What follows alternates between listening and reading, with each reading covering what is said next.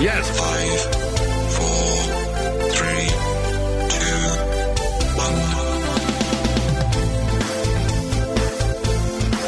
1. Welcome to Up in Your Business with Carrie McCoy, a production of flagandbanner.com.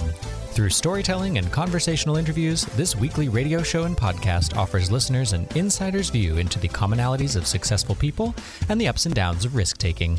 Connect with Carrie through her candid, funny, informative, and always encouraging weekly blog. And now it's time for Carrie McCoy to get all up in your business. I'm excited to talk about the business of football with my guest today, Mr. Keith Jackson. From 1988 through 1996, Mr. Jackson played professional football as the tight end for the Philadelphia Eagles, Miami Dolphins, and Green Bay Packers. Mr. Keith Jackson finished his career with 441 receptions for 5,283 yards and 49 touchdowns. Divide his receptions by his 8-year career, and you get over 50 regular season. That seems like a lot to me, although I'm not sure. Yeah, well, they're catching more than 100 now. Is that right? Well, some guys. Many of you may remember Mr. Jackson as the color commentary for Arkansas Razorback football. Did you recognize that voice? Though Keith is known by many as an award-winning football player, he is known by the kids in southwest Little Rock, Arkansas as a savior.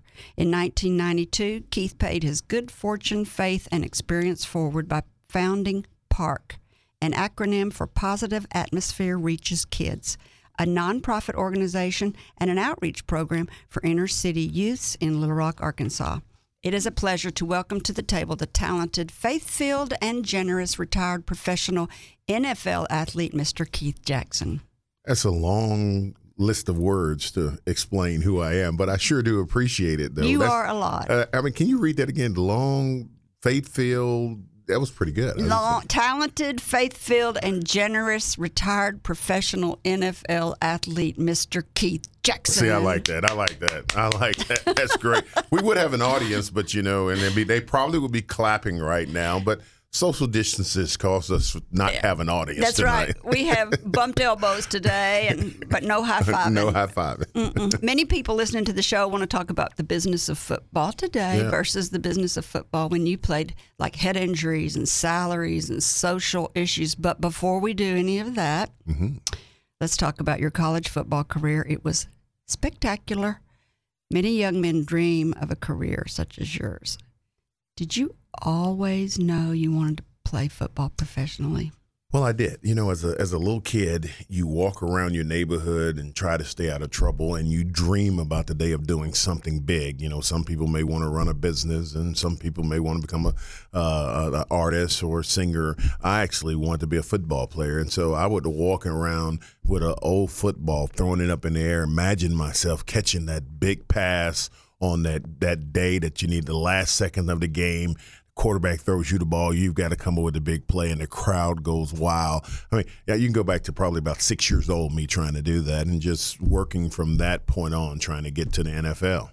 You're so lucky that you had a passion at an early age. But for someone who has a passion for football, you went to high school at not really a football school.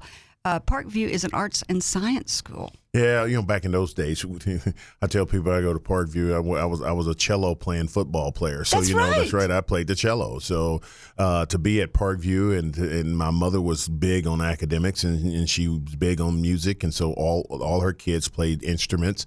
My sister played the piano, my brother played the violin, and I played the cello.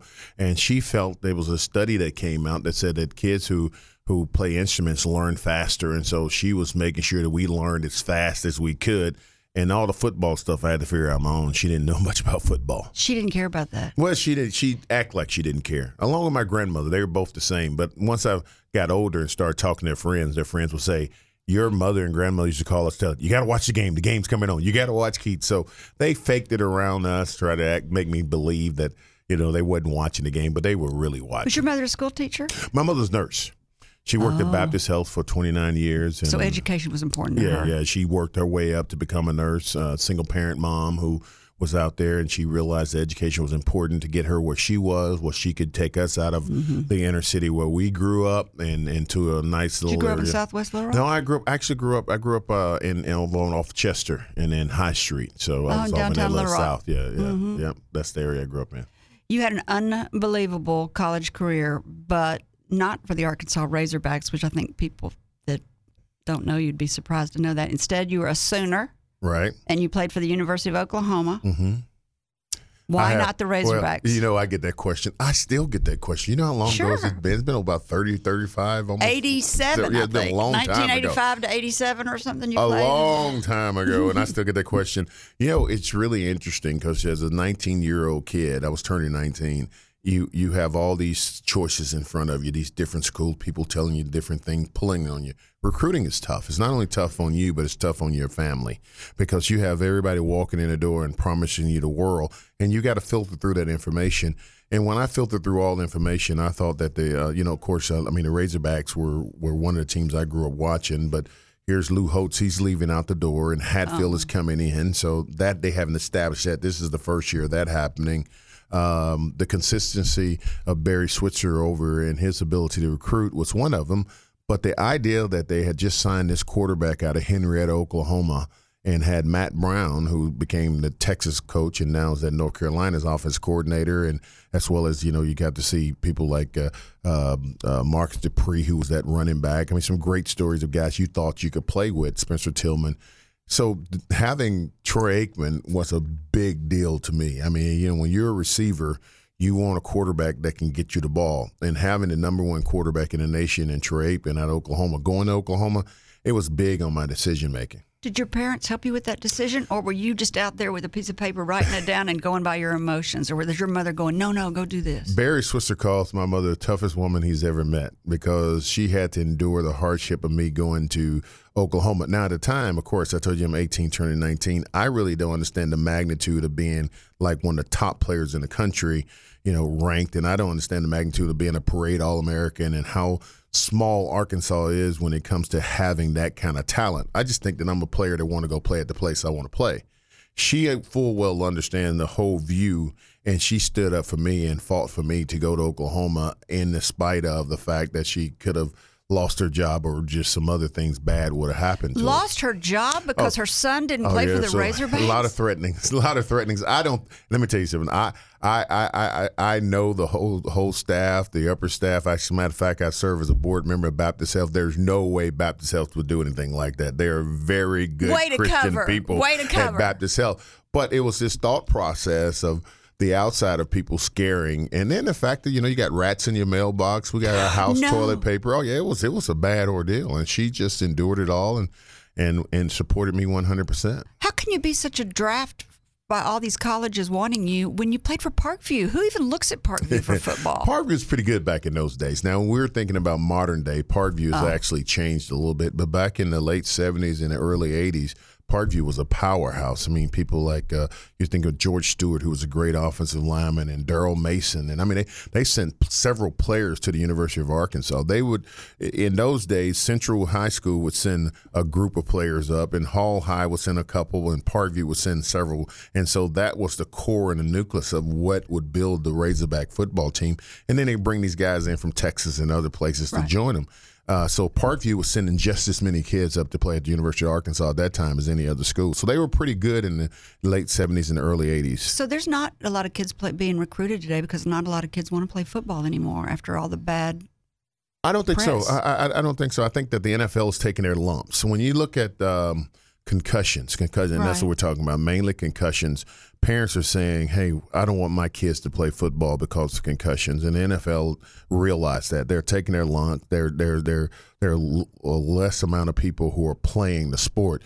But what they're doing on the other side is they're building better helmets, and they're putting in better rules to try to protect the players so they're not going to have this physical side of the game that later on they'll be having concussion issues.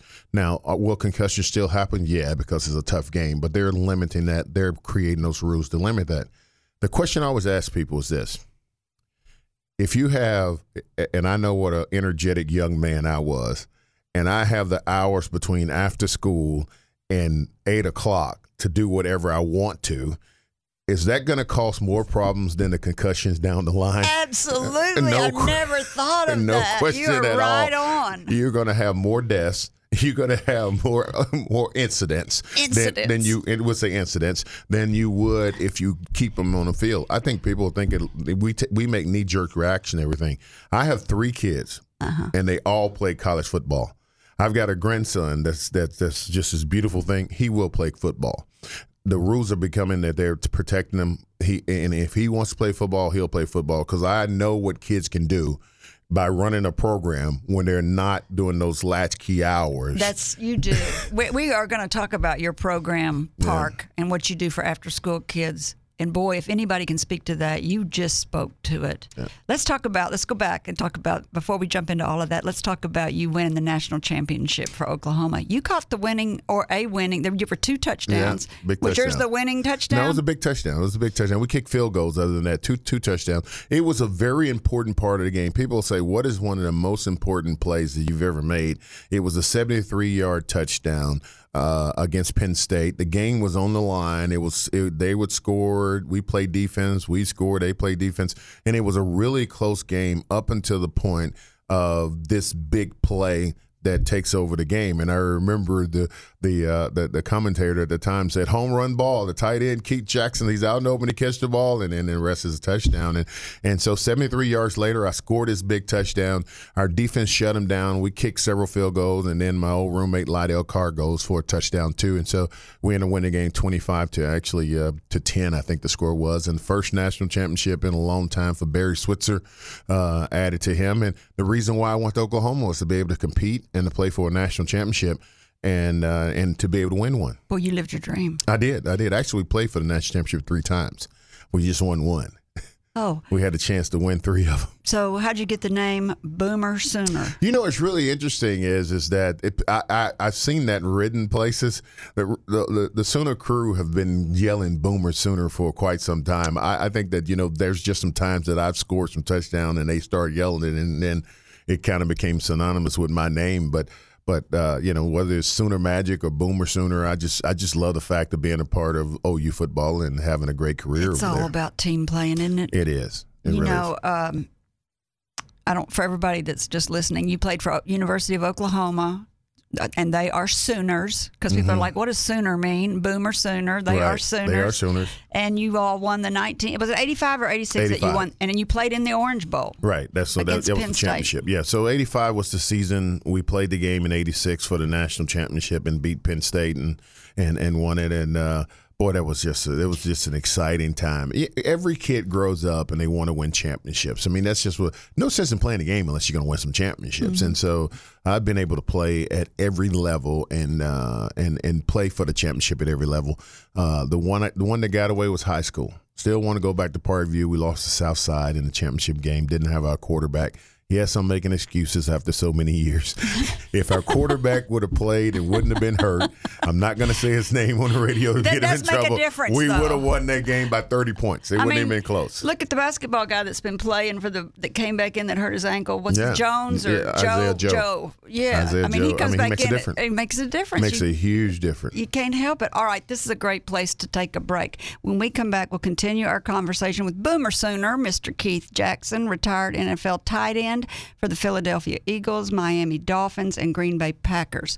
We'll follow along in Mr. Jackson's illustrious life story as a professional football player. At the end of the show, we'll talk about his current accomplishments at Park, his nonprofit that helps inner city and at-risk children of Little Rock, Arkansas. Stay tuned, much more to come. Hey, did you know that flagandbanner.com publishes a free magazine? It's called Brave, because no matter who you are, we're all brave at some time. Flag and Banner owner Carrie McCoy loves documentaries, especially of average people doing above-average things. So much so that she's created a magazine to tell these stories. Stories of real people, just like you. Stories of people who've met a challenge and made an impact. The Brave magazine staff hopes the stories you read will inspire your own bravery and that you'll recognize it in others. Get your free subscription by signing up at flagandbanner.com. Click the magazine tab. Advertising opportunities available too. Our next edition will be distributed in May. All subscribers will have one mailed to them. And as Carrie says, Be brave and keep it up. You're listening to Up in Your Business with me, Carrie McCoy. I'm speaking today with the NFL retired tight end, Mr. Keith Jackson, and founder of the nonprofit Park in Southwest Little Rock, Arkansas. Before the break, we talked about Keith's career at University of Oklahoma, championships, competing. You know, it's a good life, a boy's dream. He's lucky that he always knew he wanted to play football, and he got to live that dream. It's a great story. Tell us about the day you got drafted by the Philadelphia Eagles. First of all, did you only go to 3 years of college? I graduated in 3.5 years. I thought those years I just added graduated. I graduated early. I had a philosophy that I didn't like school that much, so I said graduate early. How can you do that and have all that stuff that you're doing? It's really interesting now. Are you real smart? Well, I wouldn't say that. What's your degree I in? worked hard, communications. Communications. No wonder he's so good on the radio. But I worked harder than everybody else. I mean, my whole thing is I'm going to work hard and I'm going to get finished. And I was very competitive. My mother's a key to my life. I mean, there's no question. The mere fact that she told me I couldn't play football unless I made good grades, it made me realize how smart I was. At first, I was just acting around, making decent grades. She goes, no more football unless I see good grades. And then that just changed everything for me. And then I started having good grades, get pat on the back for good grades, positive affirmations. And then I started saying, okay, everybody's patting me on the back for being a good football player. Now they're patting me on the back for being a good student.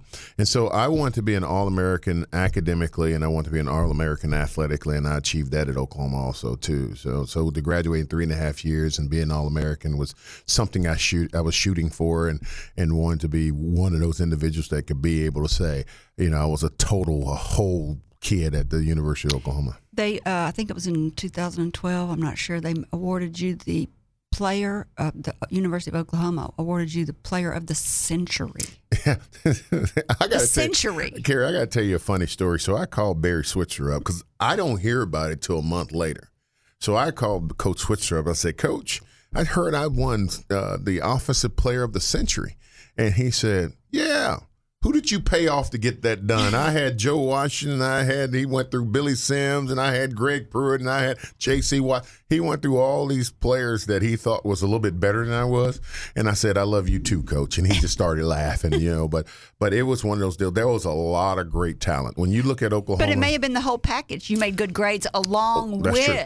That's true. You know, it may not have just been the scores or the statistics. It may have been the whole package. Well, it does pay off if you really participate wholly in athletics. All right, let's talk academics. about the day you got drafted by the Philadelphia Eagles, right? Yes. What number?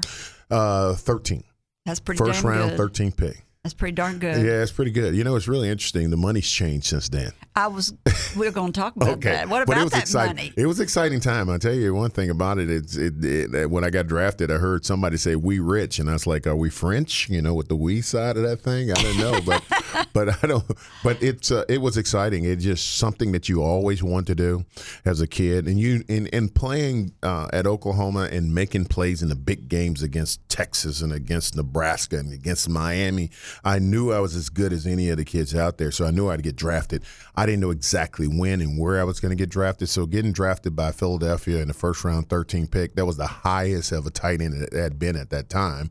And it was exciting. It really was exciting. Were they a good team at that time? Philadelphia had a great one of the upper level teams. Still needed to take one more step to get to the Super Bowl or get to the playoffs, but they were getting there very fast. Had some great players. What was the most glaring difference between playing college ball and playing pro ball? Everybody's good in pro football. I mean, just everybody. Nobody. I mean, there's nobody who doesn't have talent. When you're out there, you're playing against some of the best in the world at all times. And so in order to make plays, you've got to be pretty good to make those plays. In college, you'll have a guy who's not as good. He's a position guy. He's out there to try to help his team win, but they're putting him in the right position to do that. In the NFL, they expose that. You got to be good at every position or they will come after you. And so it was so surprising how fast the linebackers were, how big and fast the defensive linemen were. I mean, every position was just physical, fast, just athletic. So you're 6'3". Yeah. Would you be big enough now? Yeah, still. Yeah. Still be same. I mean, tight ends hadn't changed much in size. They do have bigger blocking tight ends, but really the tight ends that are really taking the world by storm. You take Hunter Henry, who's from here, who's great. Hunter's about 6'3", 6'4", about 245, 250. He's not going to let himself get big. You're right. He's not going to let himself get big because he wants to be able to run against those little small defensive backs that are chasing him and have a chance to catch passes against him. So you have some guys like Gronkowski who's like 265 and can run, but most tight ends are around 250. Yeah. So you were at the Eagles from 88 to 91. Why did you leave, or did you get traded, or what? No, I fought for free agency. That was a great deal. One of my friends came to me and said, every time they talk about free agency, they talk for you. Yeah, I did. I fought for you. I was one of the matter of fact, the case was called the Jackson 5, believe it or not. Was it really? So it was me and four of the guys, and we fought for free agency. We were 4-year guys, and there was a debate going on with the NFL and an NFL Players Association about 5-year guys getting 5-year players getting free agency. So we were kind of caught in the middle, but I mean, I just said, I'll be willing to use my name to fight for this. I thought it was unfair that an owner could tell me, this is all you're going to get. I don't care how well you play and what good player. I can't test the market to see how much money I can make, and that's it. And you either play or don't play. I mean, I just didn't think that was fair, and I was a good enough player at the time that I could actually say, okay, well, we're going to see how this works, and I was willing to take the chance. So what did happen? Well, what happened is the judge gave us 5 days or something like that to find a team, or a week to find a team, and the Miami Dolphins called. Why were you wanting to leave the Eagles? Well, I didn't want to leave. For increase in pay? Yeah, I didn't want to leave the Eagles, but I didn't think it was fair for someone to put me in a box. So literally, I mean, I'm an all-pro almost every year I'm there, and then I hold out. And I didn't make it that year, but I'm there, and the owner tells me, you're a tight end, so you fit in this category, and this is all the money you got. And all the books that were being written and talked about, I was the big play player, even though I was at a position that didn't make a lot of money. Oh, I see. And so I'm going, well, this is not fair, and it's not fair for me, and it's not fair for. And I just felt like sometimes, you've got to be the one who shoulders some of the weight, If not me, who? If not now, you're when? A leader. You're a leader. Yeah, and so I was willing to take that chance. So you left and you went to the Miami Dolphins, right? All right. Had a great career at the Miami Dolphins. The Miami Dolphins call. I go down there. I get a chance to play with the great Dan Marino. Oh, wow. A great story about faith is that I was sitting there and I was watching TV with my agent in Malibu, and Miami's playing against Seattle. And they're in Seattle, and Dan Marino gets knocked out. First concussion, he goes to the sideline. They don't take his helmet. He comes back in the game. He throws a touchdown, and he doesn't know he threw the touchdown. And I looked at my agent, and I said, I want to play with Dan Marino. The next day they call. Oh, I'm so with you. If we could high five, we'd high five right now. The next day they called. Not only that, I told my agent how much money I thought I was worth a year. The next day they offered that amount without us talking to him. That's some faith, believe in God stuff right there, and it worked. And it was prayer. It is. It was so exciting to be able to see that at work. And anyway. So you were there 2 years, 92 to 94. Was 3 years, 3 years, 92, 93, 94, yeah. Oh, 3 years, yeah, right. So is there something that happened that made you decide to go to the Green Bay Packers? I love Don Shula. His wife, Mary Ann, is from here at Arkansas, and I love them both. But Coach Shula said every player who plays on his team can't go home. He said, you've got to work out. At that time, players used to go home and come back during the off season. And the Dallas Cowboys were having very much success. They won some Super Bowl because they never let their players go home. They made them stay there all year round and work out. That's Emmett in that group. Yep, it sure was. Coach Johnson, and he was the coach at the time. And so Boy, should have played for them. I would have watched a lot more. You watched a lot more. Hey, you know what? When you get drafted by the Eagle, you learn how to not like the Cowboys pretty quickly. But I love Jerry Jones. I always tell Jerry that. I hug him. I love him. I love Steven. I love Jerry Jr. I love Charlotte. I love the family. They've done a great job. There across the bridge in North Little Rock they're from. And so I do love him. I just can't find myself cheering for the Cowboys because I'm an Eagle. It's today, tough. Who do you root for when you watch football? If you paid for 3 teams, who do you root for? I root for the teams I played for. Always. And then if they play against the other, I root for the team that wins. When Razorbacks are playing Oklahoma, who do you root for? Oh, that's a question I better not answer. My son still plays for the team. Oh, that's right. Yeah, I better not answer that phone. Yeah. And the one thing that means it's Oklahoma. The one thing the coach that coaching up there now coached at Oklahoma too. When I first met Sam Pittman, he was an offensive line coach at Oklahoma, so he's been there too.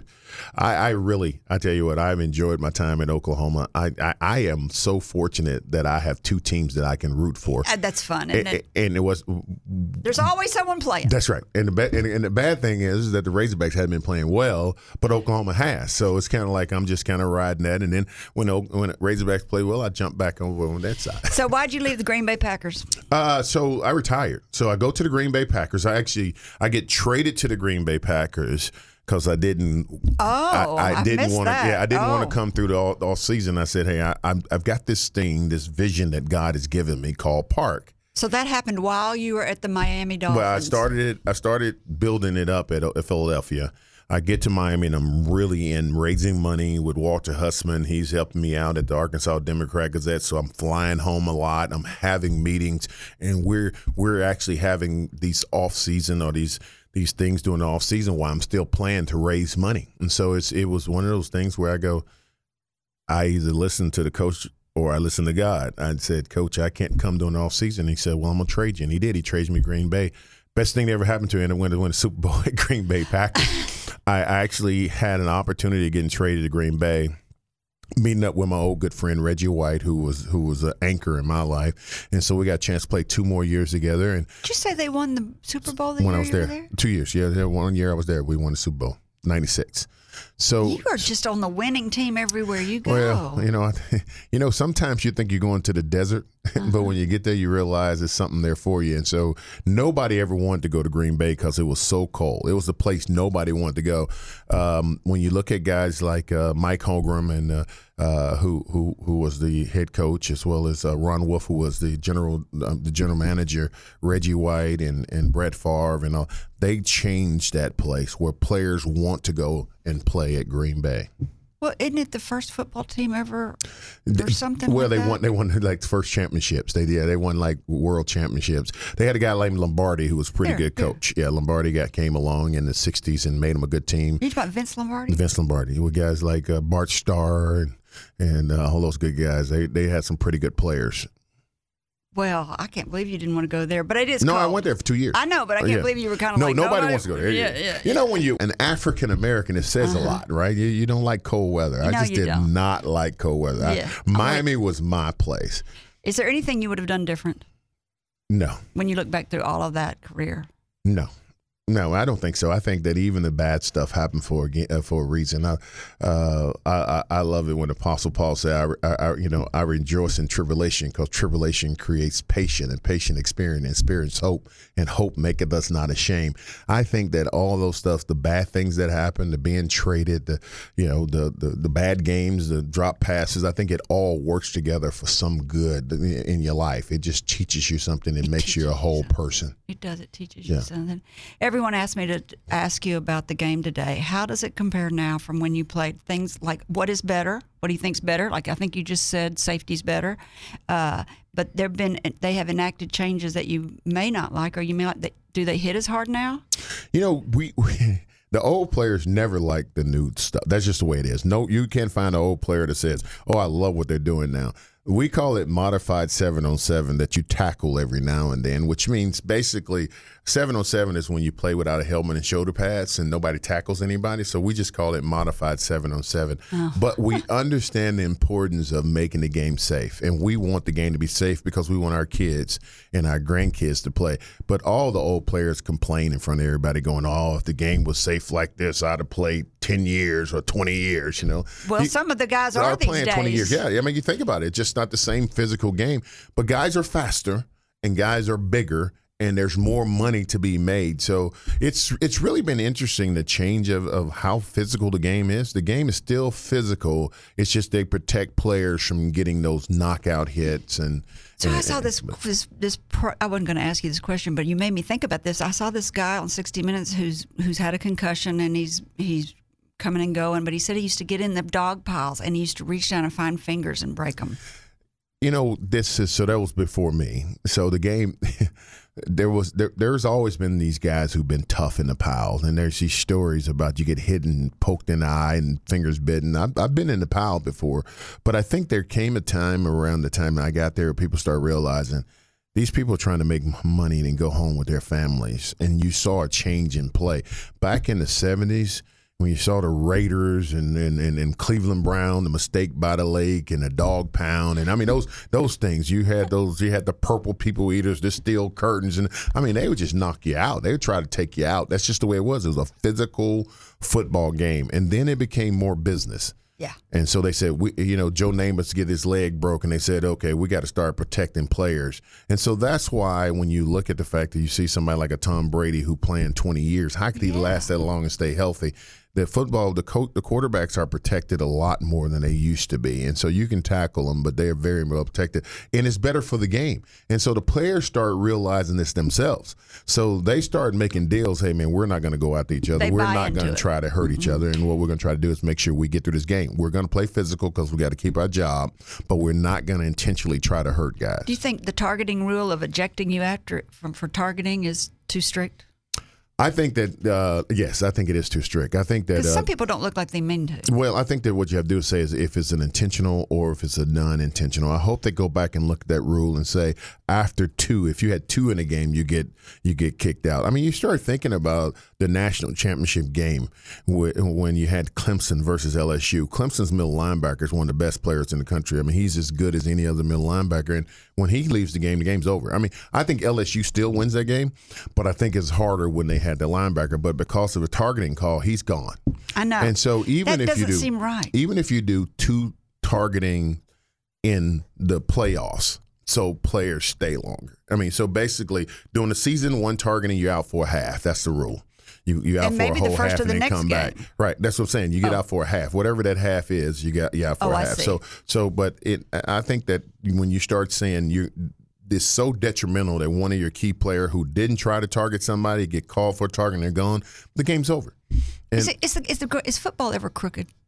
No, not that I know of. It's hard to point shade. Inflategate and all that stuff. Well, they're trying to get every angle they can to win, whether it's reading pitching signs or looking and trying to read. That's why guys, when they're sent to play in, they put the playbook over their mouth so you can't read the lips. No lip readers. They'll find some lip readers.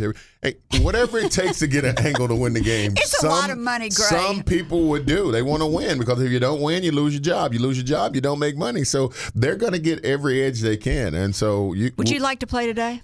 Love to play today. Let me explain this out. So there's a tight end that just played for the Atlanta Falcons. Anyway, pretty good player, not a bad player. Just went to the Cleveland Browns for $44 million. A 4-year deal for $44 million. Now, at the max, my best contract, I made 1.6. Oh, just think what you could do for the kids at Park. If I made more money, you can make more money. You could do more things. And so because of the money, I love to play. But not only that, because of the longevity of career, the fact that they're protecting players so players can play longer. You have 2 sons. Is one of them still playing in the NFL? No. One played. He's done. I have one that's a senior. Yeah, he's got drafted by St. Louis and played a couple years and then went to San Diego and played a year. And now he's done. Keith Jr. Kenyon was a senior this year at University of Illinois, had a great career under Lovie Smith, who was the head coach up there. They finally made it to a bowl game this year, made it to the Red Box Bowl in California. so he's bowls. Done. And then Colin's a redshirt junior at the University of Arkansas. Well, I'm going to watch him. Yeah, he's pretty good. I didn't know that. What's his name? Colin Jackson. I'm going to watch for him. Number 3. What position? He's a wide receiver. He plays wide receiver. Yeah, he catches the ball down the field and runs. So he's fast. Yeah, he's fast. I would love to race him at the same age, though. We talk about that all the time. I go, if I was your age and we race, I think I'd beat you. Competitive to the day he dies. He weighs 210. I weigh 245. What do you think about the social statements that they're making at the football game? Like who was that? Colin Kaepernick took a knee during the national anthem. Should social influence be a part of football? Social influence has always been a part of sports. It really has been. It's always been a part, and it always be. I remember being. I remember just seeing the 2 guys at the Olympics holding up the black fist, saying that That's right. It was a stage and an opportunity to say that we've been treated wrong, and I'm at a point where I can magnify that. I think that you got to be really careful how you do it, right? I think that. His was a silent protest, which I thought was, if you're going to protest, I thought it was nice because he was silent. For people that don't know, he took a knee. He took a knee during the national anthem. And there's still some people who take seats during the national anthem. I think that to some people, when you look at Kaepernick, he's a guy who just was bringing out information and letting the world know, hey, here's what's happening with the police force that's in happening our community, and so that you may not we know. want to bring out attention. This is my way of doing it. America takes that flag seriously. I mean, there's a lot of things you can do. Oh, really? I didn't know that. Hey, I don't know. A place like Flag and Banner, they probably bought more flags during that time. But America takes that flag serious. I did sell a lot of flags when that was going on. And so to think about it, and I do too. I mean, I'm tell you, I'm a guy who says I love the fact that a player has that much control, whether it's LeBron James or Colin Kaepernick. How they use that is different, and so you got to be very careful how you use it, because Did it cost him his career? I don't know. He actually hadn't played again. Oh, so it did. But he hadn't played again. He tried to get on a team. Kaepernick had a great season out at San Francisco. They made it all the way up to the end. I mean, he played great. But then the rules changed a little bit, and he wasn't as successful. So, the question is, should he get an opportunity to play again or not? That's up for the team to make the decision. Yeah, that's for so what do you think about college athletes should receive pay endorsements?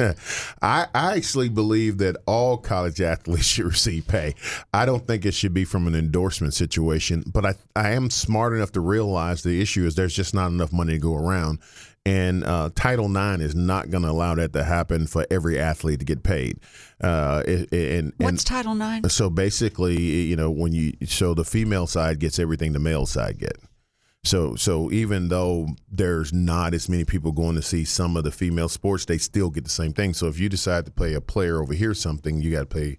They don't sell they don't sell the ticket sales. Right, but still, you got to. Everything is equal. Everything has to be equal, and that's good. We need to be forced. We need to be forced to do the right thing. I love the fact of doing that. My philosophy was, and nobody's asked me, but I've had this conversation, is a needs basis, not by the fact you play a sport, just by the fact you have needs. So whether I'm the girl on the track team or the guy on the track team, if I come from a situation where my parents don't make a certain amount of money, which they get that with Pell Grants and different things at school, but I think there should be a little more emphasis put on that. So I saw the athletic director, Hunter, I cannot say his last name. Yurachek. Thank you. Thank you, Keith Jackson. At a luncheon, and I saw him speak, and somebody in the crowd, when they did the Q&As, asked him that very question. And he said he didn't have a problem if they wanted to get endorsements, but he said they cannot use the mascot. So how many of these kids, and I never thought of it like that, he said how many of these kids are going to want to go, how many companies are going to want to advertise with a kid who can't say, I play for the Razorbacks or wear any of the mascots. Where it's highway robbery is when you see a guy like Zion Williamson at Duke University, and I'm a Duke fan, and I go to Duke games, and I'm sitting there going, and I'm looking at every night Duke University's on TV, and his following is huge. I mean, and they're selling the #1 jersey, and I started thinking to myself, I mean, here's a guy who should be participating in some financial way. Michael Jordan, when he played in college, he was so good that he changed the game. There are certain guys who change the college game where they're gonna show them on TV more. Everybody's gonna be at the crowd. They're gonna buy the jersey. But if they can't say he's from Duke, yeah, well, it don't make a difference. Nobody. I mean, Zion Williams. Oh, so you think that he should be able to sell Duke and then get a cut of it? As long as he wears blue and white and he say I'm Zion Williamson, he's in good shape. Okay. I don't think he didn't have to. He didn't have to wear the logo. That's the same thing. I mean, it'd be like Sidney Moncrief back in the day. I mean, who don't know that Sidney Moncrief is a Razorback basketball player? I mean, literally, they could have did a triplet, sell cars. I'm triplets. We're selling cars. We're the triplets. They're only wearing red and white. There's a way to get it done. I just don't think that's fair for the other players. I just don't think it's fair for the other players. Because it is a team sport. It's a team sport. I mean, I think that there's a situation where players know. They look at a guy and go, he's really good. He's the one. He's better than we are. I mean, you just come to conclusion. And in that sense, he's making us money. He's giving us more time, and so he deserves. Yeah, we're getting more airtime because of him. Right. We're going to get to go to tournaments because of him and all that stuff. So speaking of a team sport, I love how the new basketball coach has all the coaches wearing the same color. Have you noticed that? I did not, but that's good though. Every time we play a basketball game, all the coaches on the sideline are wearing the same shirt. I like that. Yeah, I like that. I like being uniform, and that's what it is. And what's really great is that he understands the importance of being a team player. And so after the game, he actually will wear the logo shirts of some of the investors or whatever you call them. But he's been great. Musselman has been great. Musselman. Yeah, Eric Musselman. He's been great. He's he's only bringing a lot of 5'6". talent. He's not tall at all. I've been with him. I hung out with him, but I tell you what, he's tall when it comes to picking players. He's got a great recruiting class coming in. It's his wife who's the recruiter. Well, no, that means he's good. If you see his wife, you know he's a good recruiter. And she has family from Arkansas. Oh, no Yeah, kidding. she did. I had a chat with her, and she's talked about it over again. I want to say Magnolia, but I may be wrong. But yeah, she has family Well, from we've got Arkansas. to talk about Park before we get finished. Okay. I love talking to you, Keith. I want to tell everybody that you've been listening to Up in Your Business with me, Carrie McCoy, and I'm speaking today with the NFL retired tight end, Mr. Keith Jackson, and he's also the founder of the nonprofit Park. You said on Park's website you had a vision from God about helping teenagers overcome the obstacles of violence and troubled lives, and that as you got older, eventually graduating from the University of Oklahoma and retiring from the National Football League, you were able to develop your vision of creating a place that will give kids hope, strong values, and confidence.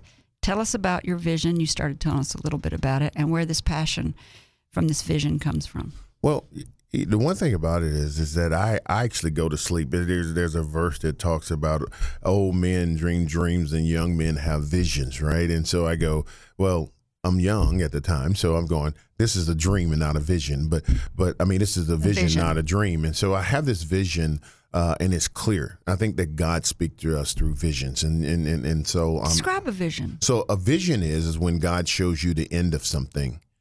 And then he tells you to come back and create the beginning, just like he does. So you can see the end of all the kids being at Park and all of them graduating and all of them going to college and all of them having families and all of them having a nice house and driving nice cars and good jobs. You see the end of it, but then in 1995, you had to come back and start the beginning. So this is our 25th So is that anniversary. what people mean when they say dream big? Well, dreaming is different now. Now, a dream is just something that experience of one time that you know something big is going to happen in your life. A vision takes a little while to carry out. So when I talk to young people and I say dream big, as big as you can dream. Dream as big as you can dream. But you're saying they're not really the same Well, thing. the vision. So a dream, and to me, is something that is for you. Right? You're having these dreams or something that has occurred. A vision is more where you're leading people, where it's more people oriented. And we may have a biblical scholar call us tomorrow and go, that's exactly wrong. But old men will dream dreams. So when you say old men dream dreams, they're at the end of their age. They're having dreams of what's happening right now, what needs to happen. Young men have vision because there's going to be a stretch of time. I like it. Well, Okay. I didn't create it. It's in the book. Well, you explained it well. I like it. So I have this vision of taking these kids who struggle academically, who will probably be the kids that will be the problems down the line. You bring them in from the 7th and 8th grade, rising 8th graders, and you keep them for 5 years. So you're able to create a holistic approach to change. All this is in the vision. I'm not smart enough to figure this out. I'm a communication major at the University of Oklahoma, but this vision is so strong and so clear about taking these kids, attacking their deficiencies, raising their GPAs, and helping them go to college. And when these kids started, they thought a D meant doing good. They didn't know it meant something bad. And so over the years, they thought a F, the flag, was important too. So F for flag. F for D flag. for doing D good. for All doing right. good. And so over the years, what we've done is we've been able to attack those deficiencies and send hundreds of kids off to college. And so it's been really exciting. We're almost at 100 kids going to college, but it's been really exciting to see that vision from the beginning of doing this deficiency attacking and then spirit, soul, and body. So this is a holistic approach to change. You are a spirit, you have a soul, and you live in a body. And when you complete all that and get rid of all the negativity around all that, you create a really strong change. I call them change agents. There are forces out there They're the kids that I have that have jobs in the community that are changing lives. How also. do they get involved in your program? So basically, we work with the Little Rock School District and the Plastic So you're County closed School right District. now because of the coronavirus? Yes, we're shut down now because of the virus. When the school district shut down, we shut down. It's kind of the same thing. The kids can't come there, but we're also talking to them every day by phone, making sure they're getting on the laptops and doing their Well, homework and I saw and all that that you were stuff. posting to the website, and the website is posted to PositiveKids.org. PositiveKids.org. Kids.org. And then I saw you have a graduation coming up. Yes, I do. So Actually, who is that? Our 25th graduation. So what we do is we take the students who've been in the program for 5 years, and some drop out, but some stay in, and those we have a graduation from. And our kids come from schools that are in the county and schools that are in the city. So it's a colorful graduation. So you have the orange of Hall and the green of Mills. You know, you have all the, and they walk down. We have our own graduation, And then you have reunions. And then we're having a reunion that we had to cancel. That was going to be on April 18th, but we're inviting all of our kids back that's been in the program. Over 1,300 kids have been in our program. And we're talking about teachers and that's been a part of the program, as well as board members, staff, everybody. So is it mostly an after-school program? It is an after-school program. Is it a weekend program? No. It's only after school. It's and only summertime. helping kids with. It's almost like tutors. Yeah, but you have a lot of facilities there. You have basketball, racquetball courts. You know, we're competing against the outside world, so we want to give them something just as good to do on the inside. I mean, we got and a how do theater. they get involved? How do they sign up? Basically, we go through the counselors at the school, different school district, and we're looking for a kid who's struggling academically. Has a lower GPA, and we go through them, and then we tell them to take their stuff from their parents, they bring it back, and then we call the parents and say, here's what we do. What's the number one reason that they have a low GPA? Well, I want to say my program does a great job of changing it. I will say that just the lack of awareness of the importance of education. Structure in their home life, possibly? No, some people.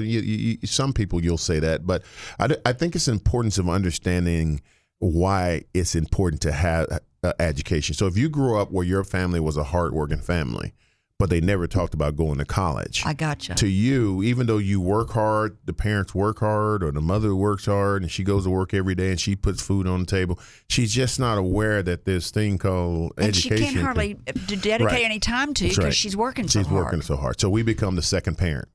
And we bring them in, and we attack the deficiencies and help them with their homework and all stuff. And you find these kids through your own outreach program that goes to the school and says, I want some at-risk kids that you think we could help. So we've been great partners with the school district, Pax County Special School District, as well as Little Rock Public School District. And so we've been very good partners with them, and we've enjoyed that. And we say we change together because we still use them along the way. So we're having conversation with the teachers and the counselors and all that along the way. So I'm just bowled over by your success and all the things you do and your vision. What do you see going to happen to Park from going forward? You're just going to keep doing the same, or are you going to grow it some more? Or what's your next dream? Well, this is 2020 is a year of vision. So vision. Oh, 2020. Yeah, so we're in this year of vision. What's happening yet? And I told my board members, I said, my vision is that we be better. We've done a great job up this point. How do we become better for the next 25 years? You're still passionate about it? Oh, I love going to work every day.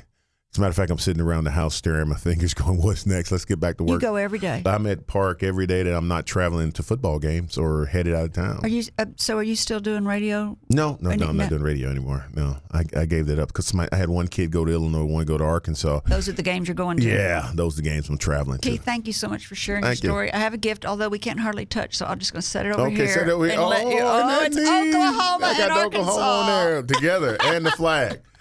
I know, and that a lot of people die for that flag. I really love that flag, and I'll fight for it for the rest of my life too. So no, thanks. You're so good. What? Can I just say one thing before I go? Yeah. You know that every school that we had a graduate from, we've had a lot of schools graduate from. We come to Flag and Banner to get a flag made of those schools, and so in front of Park, there's like 15 different flags of 15 different colleges and university, and when you walk in, it is so impressive. You know, I haven't been out to Park in a long time. You need to come see all those flags that you've created for us. I do need to. When you first built that place, I came out there and I heard you telling this story that you wanted to do that, and I spoke with someone. It wasn't you, and I haven't And I think my salespeople have been helping you ever since. Thank you They so have. much. It's awesome. Awesome.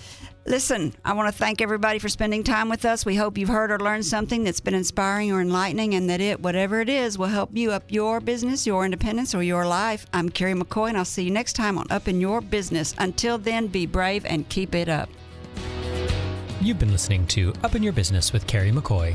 For links to resources you heard discussed on today's show, go to flagandbanner.com, select radio, and choose today's guest. If you'd like to sponsor this show or any show, contact me, Gray, at flagandbanner.com. All interviews are recorded and posted the following week.